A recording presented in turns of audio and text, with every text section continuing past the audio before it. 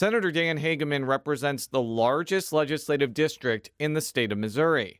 He also was around before Republicans took over the Missouri General Assembly. Now the Cosby Republican joins us on another edition of Politically Speaking to talk about representing his huge district and the issues before the Missouri Senate. Let's hit the music. This is the Politically Speaking podcast, a candid conversation with the Show Me State's biggest political newsmakers. I'm Jason Rosenbaum. And I'm Joe Mannies. That's Eric Greitens, Navy SEALs running for governor, and I'm really glad to be on with you, Jason and Joe. I'm going to push back on these regulators. I'm doing this for the people. I was encouraged along the way, not just by my family, but by a lot of teachers and professors, and knew when I was in college that I would run for office someday. We're very excited about the prospect of having some more free market solutions. Even though after the conversation, I still might not agree. We want our listeners to get a real sense of what drives these people. They're actually people with a story to tell. And welcome to the Politically Speaking podcast. I'm your host, Jason Rosenbaum, a reporter with St. Louis Public Radio. Joining me in our studios in St. Louis today is colleague Joe Mannies. And joining us from our beautiful Jefferson City studios in Jefferson City, Missouri. Almost in the dome. Almost in the dome. The person that represents the largest legislative district in all the state we have as our special guest today. Dan Hegeman. Pleasure to be with you. Thank you very much for joining us. You are the senator for the 12th Senatorial District. I want you to kind of give our listeners a sense of what counties comprised your district. This could take like 10 minutes, but we'll have you explain the boundaries of your district. And by largest, we're talking about physical area. Geographic area. Yes. You bet. All the senatorial districts are to be fairly equivalent on population-wise, but I have the opportunity to have represent in the General Assembly 14 full counties and two-thirds of a 15th county. So I have 15 counties in my senatorial district. It runs, it's what I call the great northwest part of the state. Runs from Nebraska and Kansas and Iowa all the way over to Kirksville, and then down into the Kansas City area in Clay County. Comprises of towns such as Maryville, Bethany, Trenton, Savannah, Smithville, Kearney, Cameron, Milan, Unionville, Gallatin, so a number of different counties, a number of different communities, but largely rural northwest Missouri. How many square miles? Oh, you got me there, but it is geographically the biggest senatorial district in the state. Yes, it sounds like that it could be hundreds of square miles. And I just got to ask, how does somebody effectively represent a district that large? I know that some of the counties don't have a lot of people in them, but I would imagine for both you and Senator Munzlinger, the way you represent your area is probably different from, say, Senator Jake Hummel, whose district is 3 square miles. I know it's a weird question, but I'm actually really interested to hear your response to it. He probably has the opportunity to be able to walk his district, and I have to drive hours to get to the end of my district in some of the communities, and that's what we do. So I spend a lot of time in the car, going to different meetings throughout the district, and visiting with people. Just a lot of windshield time, and that's fine and great, and I really enjoy visiting with people throughout all of northwest Missouri. This might be the reason why you told me you listen to my podcast, because you're in the car so much. I get a chance to listen to a lot of podcasts and audiobooks in the car while I travel too. Now, it's pretty flat up there, correct? I mean, because... No, largely rolling hills. It's the rolling hills of North Missouri. We do have some flat lands in the bottoms along the Missouri River, and some of the tributaries to the Missouri River. But largely, it's the golden green rolling hills of northwest Missouri. So, do you have Kirksville? So, do you have Truman, or does your district end? I go right up to it. Sullivan County adjoins Adair County. Adair is where Kirksville is. And so Sullivan County and Putnam County are the easternmost counties that I represent. So you're one of the few legislators who served in the Missouri General Assembly before term limits. Before the show, you told me you started in the Missouri House in 1991, and you went until 2002. And then you had basically a 12-year gap where you were out of the legislative chaos before you ended up running for the Senate in 2014. I'm interested to hear, like, what got you interested in running for office and how that sort of unusual situation where you have more, institutional knowledge to some of your colleagues kind of affects how you legislate. I will be happy to share that with you. When I went to the University of Missouri in Columbia and graduated there from, I was there from 81 to 85. I participated in student government down there. I believe I was the first ag representative on the Missouri Student Association government there on the college campus of Mizzou. And at that time, I really thought, and I always planned on going back to our farm there in Northwest Missouri. And I always thought that if I had the opportunity to give back to my community, I would love to run for state representative or in that capacity. And that opportunity came around in 1991. Our former state representative at that time was Tim Kelly. He got appointed by Governor Ashcroft to the Department of Agriculture position. So I ran in a special election and was elected in 91 and had the opportunity to do that. So I really came at it from a public servant standpoint, the opportunity to give back to my community that I felt like I received from the community all these years. And that still is what motivates me. That's what motivated me while I was in the legislature and on the House side. And mind you, I was in the minority.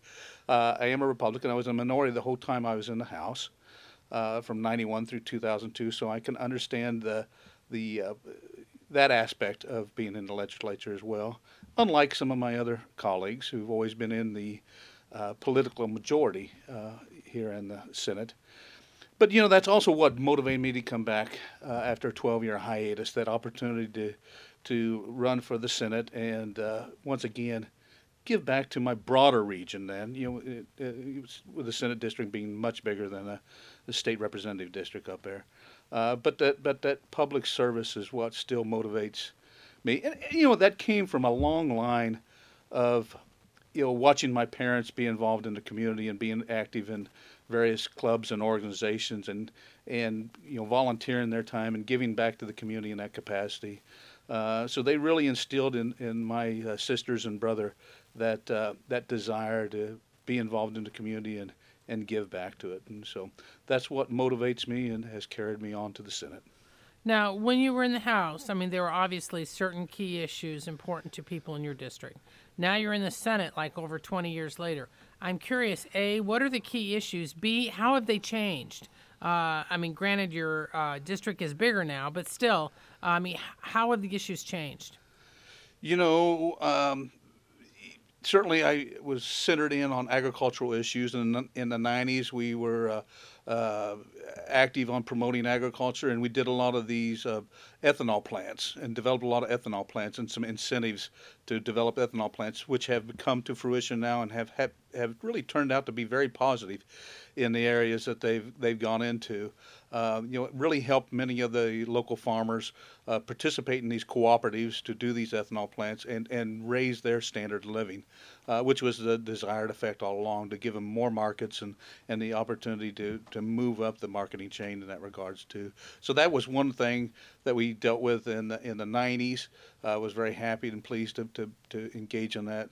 We still have agricultural issues that we want to visit with all the time and address. Our ag economy is in somewhat of a downturn right now, and the market prices are very difficult for many farmers out there, and hopefully we're not facing a crisis like we've seen in the 80s, but certainly it's a struggle in the agricultural economy right now. So that's some of the things that are a little bit different, some of the same.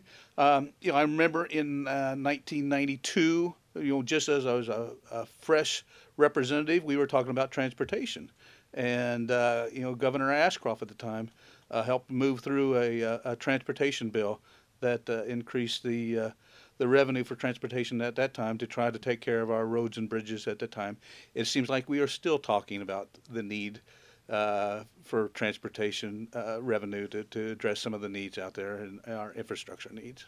So I've had the great fortune to visit Northwest Missouri a couple of times. As I told you a few weeks ago, My wife is a librarian, and Northwest Missouri What is the university called, by the way? I'm blanking on it for a second. Is Northwest Missouri State University. Northwest the home Missouri. of the Bearcats. Very good. Multi-time winner of Division II football. Yeah, They've won some basketball as well. I should know that because they're just so good at sports. But that institution actually houses a very well-known and well-respected library conference, which allowed me to spend some time in Maryville, Missouri, which is a wonderful little town with a great Thai food restaurant. But as I was talking with you before, I think that there are some cities in your district that are reasonably prosperous, like Maryville, and others that have seen population decline for the last few decades. I'm kind of curious to hear what the dichotomy economically is for a lot of your district, because I'm sure agriculture does keep some parts of it prosperous, as well as manufacturing and higher education institutions. Others, though, I know have suffered population loss since like the 1950s or before. I'm curious about the 80s particularly. I used to drive around when I was your age up there, and I saw the absolute desertion. I mean, farms just emptied. It was amazing. So what's kind of the state of the economy in your district? It certainly is an agricultural-dominated economy up there. We do have pockets of manufacturing, Maryville being a pocket of manufacturing, but really largely agricultural based. So the state of the farm economy certainly has great impact on my communities. So they are looking at ways of trying to diversify and find other opportunities. But it's fairly limited. I have communities that all my communities have problems. And some of them have problems of decline. And how do you keep up your institutions? How do you keep up your facilities with a declining population and a declining tax base? But I have other communities that have problems of growth. How do you put this infrastructure in with a growing population? How do you keep up with the needs for that? And I can tell you, in my view of the world, these 10 years have been at this, the problems of growth are much easier to work with than the problems of decline. But both of them, have needs and they have desires, and at times, they have to come to the legislature and address some of those needs and desires. So we're going to dive right into issues, as is customary when Joe or I do a feature. I'm going to play a story I was working on about the struggle over the low-income housing tax credit. As I'll explain in this story, this is an incentive aimed at spurring developers to create housing developments for the poor, disabled, and elderly. It's been a controversial incentive for a number of years. The senator has been involved in this issue. I'm going to play the feature and use that as a jumping-off point for our discussion. First, here's some background information about the low-income housing tax credit. It's aimed at prodding developers to create housing for the working poor and elderly. When the Missouri Housing Development Commission approves of a project, the tax credits are eventually sold, and the proceeds go toward driving down the cost of the development and making rents affordable. It's an incentive that Covenant House Executive Director Joan Dennison sees as crucial for delivering high-quality housing. She says low-income housing tax credits were used to help fund her group's St. Louis County Senior Living Facility that opened in 2016. Many of our residents are the people who support others. They're the school teachers, the healthcare workers, the shop workers, and so forth. And it's difficult for people to amass significant retirement funds, particularly when they're living so long into their 90s and hundreds now. While not disagreeing the tax credit led to some worthwhile developments, critics of the incentive contend it wastes the state's money while providing a lucrative benefit to bankers and developers. One of the people who shares this view is Governor Eric Greitens. And we've had people in the state of Missouri who've been ripping you off and ripping off your families and your kids and your neighbors for years. In December of last year, Greitens and his allies on the Missouri Housing Development Commission put a halt to state low-income housing tax credits. Greitens cites the move as one of his accomplishments, most notably at a recent forum at the Missouri Republican Party's Lincoln Days. In Missouri, we know what that is. It's a scam. It's a scam. So we zeroed out the program and we put an end to it. Those comments may have showcased a divide among Missouri Republicans. When Greitens uttered those words, he was seated beside two GOP statewide officials who dissented from his tax credit embargo, State Treasurer Eric Schmidt and Lieutenant Governor Mike Parson. Parson, in particular, has been especially vocal in his displeasure. I just think to just act like we're just going to do away with them is not a good plan, and I've said that openly. And I know the question becomes that I'm disagreeing with the governor, but I didn't get elected to agree with the governor on everything he does, and I'm already not going to. Parson made those remarks a few days before Greitens admitted he had an extramarital affair before he was governor. Backers of the low-income housing tax credit program have a lot of incentive to see Greitens resign over the matter. Since Parson would become governor if Greitens stepped down, he could rearrange the Missouri Housing Development Commission to revive the program. But with Greitens refusing to step aside, the governor can prevent the tax credit from being issued for years, a move worth hundreds of millions of dollars. Jason Crowell, who voted with Greitens to halt the incentive, says it's now up to lawmakers to change the program to the governor's liking. If the General Assembly does not pass reforms, then the decisions that were made in December are going to carry through. Whether that happens this session is an open question. Efforts to overhaul the low-income housing tax credit have faltered for years. House Minority Leader Gail McCann-Beatty says the impasse will end up hurting her constituents in Kansas City that need affordable places to live. And I'm not saying that the tax credit program is perfect and doesn't need some changes, but it's absolutely needed until we have something else in place. Lawmakers have until May to act, and if they don't, then Greitens holds all the leverage to keep his tax credit freeze in effect.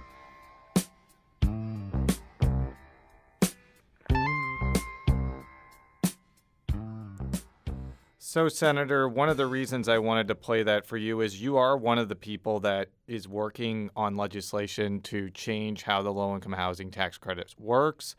I'm interested to hear not only what your bill does, but kind of how you see this issue that has bedeviled lawmakers, I think, for almost 10 years now.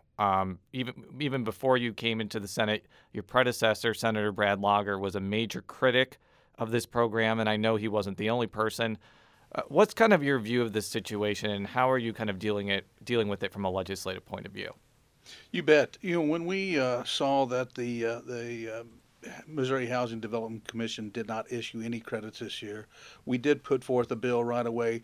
Really, the intent was to begin the discussion on this. It was just a cap on the tax credits on the low-income housing is where we started off. But really, it's intended to work with the various parties to try to find some areas of agreement where we can make some changes, some structural changes, make some reforms that would be accepting to folks to try to get this program jump-started again and get it started moving forward to address those communities that you mentioned in the piece. The elderly, the low income, and the disabled communities. I think we need to have that discussion. A large part of it is budgetary too, and how much money, how much of our state resources do we want to expend on that program? Being that I sit on the Appropriations Committee too, that certainly is a lot of needs out there that need to be taken into account every year. And these tax credits tend to be funded first and foremost before any other program out there, and we never pit them, or we never compare them to the other needs in the state of Missouri. And so this is part of my effort to get the program going again, but to also make that comparison as to other programs and what we really want to, and at what level do we want to engage in that program. I mean, one of the basics, as you and Jason know, is that these credits are issued every year, but then they're redeemed over a period of many years. So That's the right. impact on the state budget could be 5, even 10 years down the road. So there's been talk about lowering the ceiling, this and that. Without getting too much in the weeds, what do you think might be a mutually acceptable ceiling annually on how much of these tax credits would be offered? Or do you think that you guys are going to have to go along with the governor and not have any for a few years? Well, like I say, I'm hoping that wouldn't be the case. That's why I introduced the bill, to be able to start the conversation. I introduced the bill at million as a cap, which is very low. That's a starting point. That's really about just a third of what it was. Yeah, correct? yeah, and I don't intend for us to stay there, but I do want to visit with the various parties engaged in these type of programs, work with them, work with the Missouri Housing Development Commission, work with the governor's office to see if we can find an area of compromise, of an area that we can make some reforms that brings some more efficiency into these tax credits, so that the state sees a greater return on a dollar. Right now we've had 2 state auditors that have reported that we only get 41 cents on the dollar return on these programs out there, and so there's certainly a great desire to see a greater return on our investment there, and to try to drive some efficiencies into the program. Have you talked with the governor about what he would want to see changed in the program? I read the Tax Credit Commission report where it suggested maybe turning the low-income housing tax credit program into basically a forgivable loan program. But I would have to imagine that that's not going to be well received by everybody, because I know from talking with legislators over the years that both Democrats and Republicans strongly support this program for various reasons. What type of things are you hearing that the governor wants to change that would be enough for him to effectively lift the embargo that I was talking about earlier? We're beginning to have the discussion in the Senate, first, and it's really where I want to be. Let's see what the Senate wants to put forth as changes to this program, and then I would hope to engage the governor to see what he would want to see in this program as well, and what he'd be willing to accept, and to get the program up and going again. But I really kind of wanted to define what, and have a real open debate on this, and see what is the Senate's position. And then we would engage the executive branch to see what they would wish on it. We've had some ancillary discussions, but not any real right to the bone type of discussions on this yet. But that will come in time. I've been monitoring the Senate from afar in St. Louis, and one thing that I noticed a couple weeks ago is that some of your Republican colleagues were very upset with the move to withdraw 3 MHDC nominees from their posts. Now, as I pointed out in an article, whether they were withdrawn or resigned or not was basically irrelevant to whether tax credits get issued again, because regardless, the MHDC really doesn't have a quorum now unless the governor attends meetings, which he probably won't. And he could probably just appoint 3 more people after the session that are going to do what he wants. But it's clearly struck a nerve with some colleagues, including Senator Rob Schopp of St. Joseph. I'm going to play a clip right now of him talking about not only the MHDC situation, but also the Board of Education commissioner nominee situation as well. And we'll use that again as a jumping off point. The bottom line of it is the governor always wins. He always eventually wins. He'll replace everybody on these boards and commissions eventually. He'll get his way. There won't be any more low-income tax credits. There'll be a new commissioner of education. All the boards will eventually be stacked with his people. But we're the Senate are saying, if we see you railroading the process, we're going to put a stop to it, and we'll win an occasional battle like we did today. We know we're not going to win the ultimate war. So without getting into the real weeds about this particular situation, it's pretty clear that a lot of senators on both sides are not happy with the way the governor has used some of these boards and commissions like the MHDC to accomplish major policy goals like stopping the low-income housing tax credits or appointing a new education commissioner. As a member of the Senate, what's kind of your view of how the governor is navigating that type of thing, and also how your colleagues are reacting to it? Certainly there is a lot of consternation, let's say, about some of these appointments, and typically there always is some consternation about gubernatorial appointments. Certainly there was some with Governor Nixon as well, and governors before him. It is the purview of the Senate to advise and consent, and I think the Senate turned down the Missouri Housing Development Commissioners and expressed that aspect that we exercise in giving our advice and consent. We showed that as a body, as a whole, that we were not happy with that particular action there, and we turned back those commissioners that had been appointed. And so, I think that is well within the purview and the rights of the Senate to exercise that authority, and many of us felt strongly about that. And although I had a constituent that was one of those commissioners being nominated and really was very well qualified, the will of the body won out, and that's fine. And that is the power of the Senate. But it's pretty clear, though, again, regardless of how that particular nominee situation ended up, that the governor holds all the leverage here. And until the legislature acts to the way that he wants, he can prevent the low-income housing tax credit from being issued until he leaves office. Do you think that your colleagues, especially the ones that may not be instantly amenable to legislation that you sponsored, realize that and are willing to come to the table to make sure the embargo gets lifted? Well, I sure hope so. I hope that we can find some room for discussion and negotiation and compromise to find a place where we can move forth on these programs, because I think they are needed in a state. Again, at what level do we fund those programs? That's an issue of debate, and I'm happy to lead that part of this discussion as well.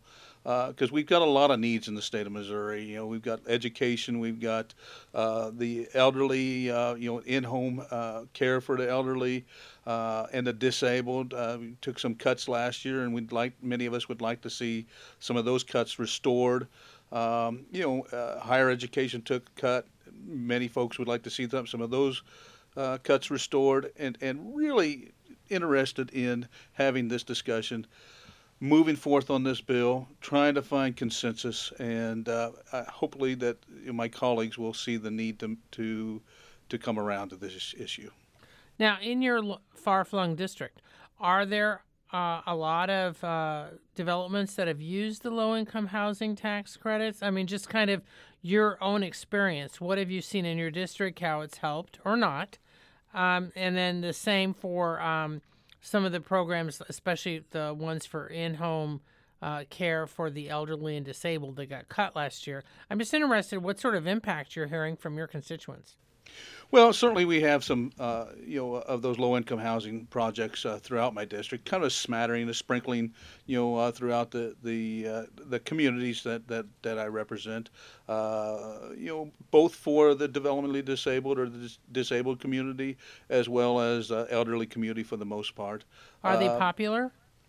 Yeah, I think I think people are utilizing those facilities. My area is not one of the wealthier areas of the state either. I mean, when you look at rural Missouri, there's a sizable amount of income challenged folks up my way as well. And so, you bet these facilities are popular and they're utilized to a great extent, and so I think there is a desire to have more there, especially on the elderly side. Especially you see more on the elderly side in my senatorial district, and so we're hoping to move forward with that. But I will tell you on the cuts to the in-home care, the Medicaid folks in nursing homes, I really do have some nursing homes that I am convinced are struggling right now, and they provide a service to these folks. Many of their clients that they have in their homes, are on the Medicaid rolls. Something to the effect of maybe 70% in many of my facilities, not-for-profit as well as for-profit facilities, have a high percentage of Medicaid clients in their community, in their facilities. And I think they're struggling. I think that our reimbursement for that is just very low right now.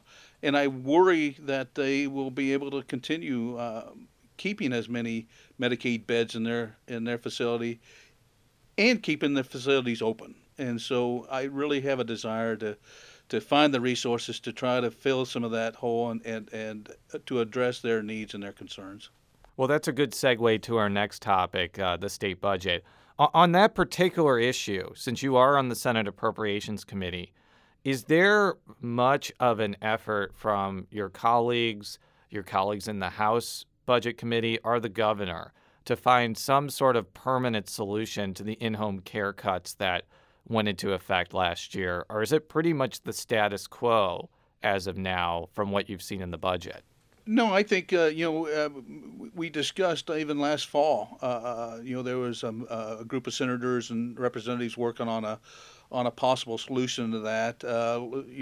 Typically centering around the circuit breaker idea out there, and dealing with that. That was a concept that was in that the House kind of put forth last session, and that the Senate, went with this sweeping of funds idea to fill that hole, that budgetary hole instead, which the governor declined, and then kept the cuts in place. So that idea is back. Senator Cunningham on the House side, I think it's Representative.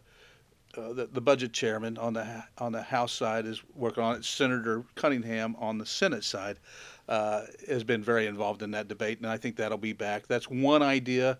There are also some other ideas, to try to find resources to address some of those needs that I mentioned. One that I'm putting forth is again kind of the whole discussion on how do we want to appropriately fund and finance our historic preservation housing tax credits out there.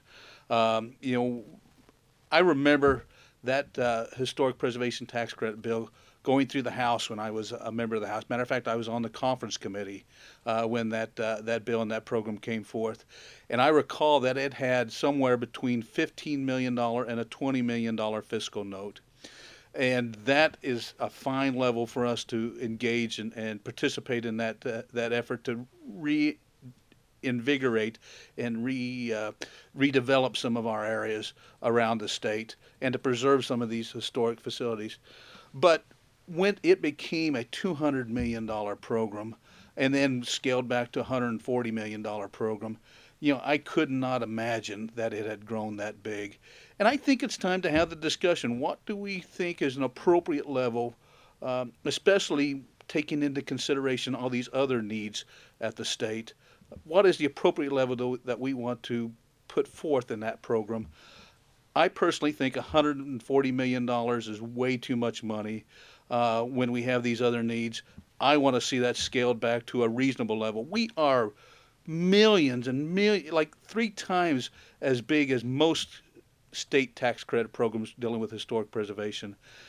We really need to take a review of that and to compare it to the other needs in the state of Missouri and determine what we think is the proper place for Missouri to be engaged in that effort. Now, do you see, in your older communities, are they using these credits? We're talking about the historic tax credits. One of the claims is that they then do generate growth. I was in Washington, Missouri a few weeks ago, for example, where they have been used extensively. This is one of the outer parts of the St. Louis area, and to renovate a lot of older buildings along the Missouri riverfront. I'm just interested in what you're seeing in your district, or do you think they've kind of outlived their usefulness? Well, we've seen a few communities that have engaged with them and have done a fine job of renovating some of their downtown areas with it. And it's a smattering throughout my 12th senatorial district. And that's why I don't want to do away with them, but I do want to scale them back. Because I just think it is the largesse from the state of Missouri can't be sustained when you put them up against the equation of continuing this program at the present level of $140 million a year, as compared to the need to address the elderly in nursing homes and the elderly in home care and the developmentally disabled community out there that needs housing and needs there as well as education needs. across the state. And in my mind, that $140 million level just doesn't equate to what we need in the state of Missouri. That's why I think it's timely to have the discussion as to what is the appropriate level for that particular program. But, I mean, there's a backdrop to all this. The governor wants more tax cuts. I mean, I just saw during the Olympics last night, one of this supportive group for him ran this ad with That's Expensive Time on NBC promoting his proposed tax cuts. I mean, comparing what you see as the needs with the concerns about restricting some of these tax credit programs to the governor wanting to make more tax cuts. I'm just interested in your thoughts about how that's going to play out. I think we need to be very careful about that too. I'm as in favor of tax cuts and giving people their money back as the next person, but I think we also expect a certain level of service from the state of Missouri, and that is something that we want to take into consideration. I'm over on the western side of the state where we watched Kansas go through some drastic tax cuts in their state, and then they struggle with that, with what they've done in the state of Kansas and the difficulties that they've had, where they've even raided their pension plans and their highway funds to keep the government going. I would hate to see the state of Missouri get in such a situation as Kansas. So that's why many of the senators are very cautious about this. Certainly want to try to make it revenue neutral should we make any tax cuts that we deliver out there. And so I think we'll be very cautious as we look at some of these comprehensive tax cut bills that are put forth by senators like Senator Caney, Senator Eigel, Senator Onder, and the governor's proposal as well. Before we delve into the broader feel of the legislature, one of the other things the governor proposed in his budget were pretty substantial cuts to higher education institutions. I know that those are decisions that probably affect your district quite a bit, especially with Northwest Missouri State. I know it's also affected the UM system quite a bit, too. I've also heard from some Republicans that they don't feel like those cuts need to be sustained and they can rearrange the budget to where, the cuts can be avoided. I know it's pretty early. It's February, and I'm not sure that the budget is going to be finalized until May. But what are you hearing from your colleagues on that front when it comes to higher education? You bet. I think a lot of us have seen higher education cut through the past number of years and continue to be cut. It's an area that you can go to, I guess. At least people feel like that those resources for our higher education can come from other sources. But I tell you what, many of us, and I've been saying this since last spring, I would consider it a win if we could just not cut higher education. And so with the governor's recommendations out there, that's nice, and the governor's recommendations are fine. But, it really is the legislature that puts together the budget. It's the General Assembly that develops the budget. And I think many of us would like to see, higher education held harmless as much as possible. Whether we can achieve that goal or not will yet to be seen. But I think there is a strong motivation from many legislators to try to make sure that higher education is held harmless. So I want to kind of ask about the governor's relationship with the Senate and the legislature. Even before he acknowledged that he had an extramarital affair before he was governor, his relationship with the legislature was what I would consider shaky on some issues. Last year, testy, whatever adjective that you want to use. In addition to kind of the skirmishes over his nominees to boards and commissions, there was an instance last year where he criticized Republican senators by name because they didn't vote down a pay increase. He's also been critical that the legislature didn't pass more things during last year's legislative session. And he's kind of used this, career politician motif to try and contrast himself against elected officials who have been around for many years. So that's kind of the overall backdrop that occurred before January 11th, 2018. I'm interested to hear what both you and the rest of your colleagues in the Senate how you're dealing with this governor, and I ask because you were in the minority for a long time. And this should be like a once-in-a-lifetime opportunity for Republicans to enact just sweeping policy changes that they couldn't even get done when Matt Blunt was governor. But I'm seeing like a lot of friction between the executive and legislative branches, a lot of it coming from the governor, but also some upsetness from your colleagues over policy disagreements. How is this affecting things? You know, I don't see it. I mean, this legislature seems, and particularly the Senate, seems to be moving forward as smoothly, much more smoothly than what we did last year. And, I think the legislature, in particularly the Senate, is just, we're going to continue to just do our duty, do our task, continue on with the bills that we want to pass. Last year, we did work with the governor very effectively. We passed a lot of tort reform last year. We passed some labor reform that people had been desiring for some time. So we did get a lot of things that the Republican rank and file had been desiring for a long time. So we were very successful in moving forth and working with the governor on that. Yes, there's some personality conflicts out there, but I don't see that as really stymieing or stifling the work that we in the Senate needs to get done. And I'm happy to be moving forward on some of these issues and trying to address them as best we can. And one more question before we let you go back to the Senate work. You are up for re-election this year. Are you ready to announce on this show that you'll be running for a second term to represent your enormous Senate district? Well, I've announced it a number of times other places, but I'm happy to announce it on this show as well, to once again put myself forward as a public servant to the people of the 12th Senatorial District. I'm happy to, if they allow me the opportunity to serve them once again for another 4 years. Now, what's the political climate in your district? I know it went heavily for Trump in 2016, very Republican. That's how Greitens ended up in office, and some other Republicans. Do you have a sense if that's still the case, or if people are irritated about some policy changes or whatever? I'm just interested in your take on it. My area is very conservative, and so we're continuing on and.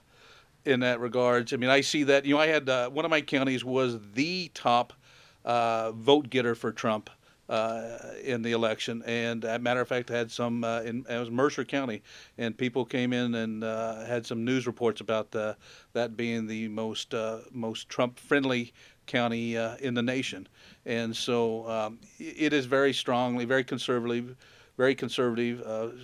Strong supporters for President Trump.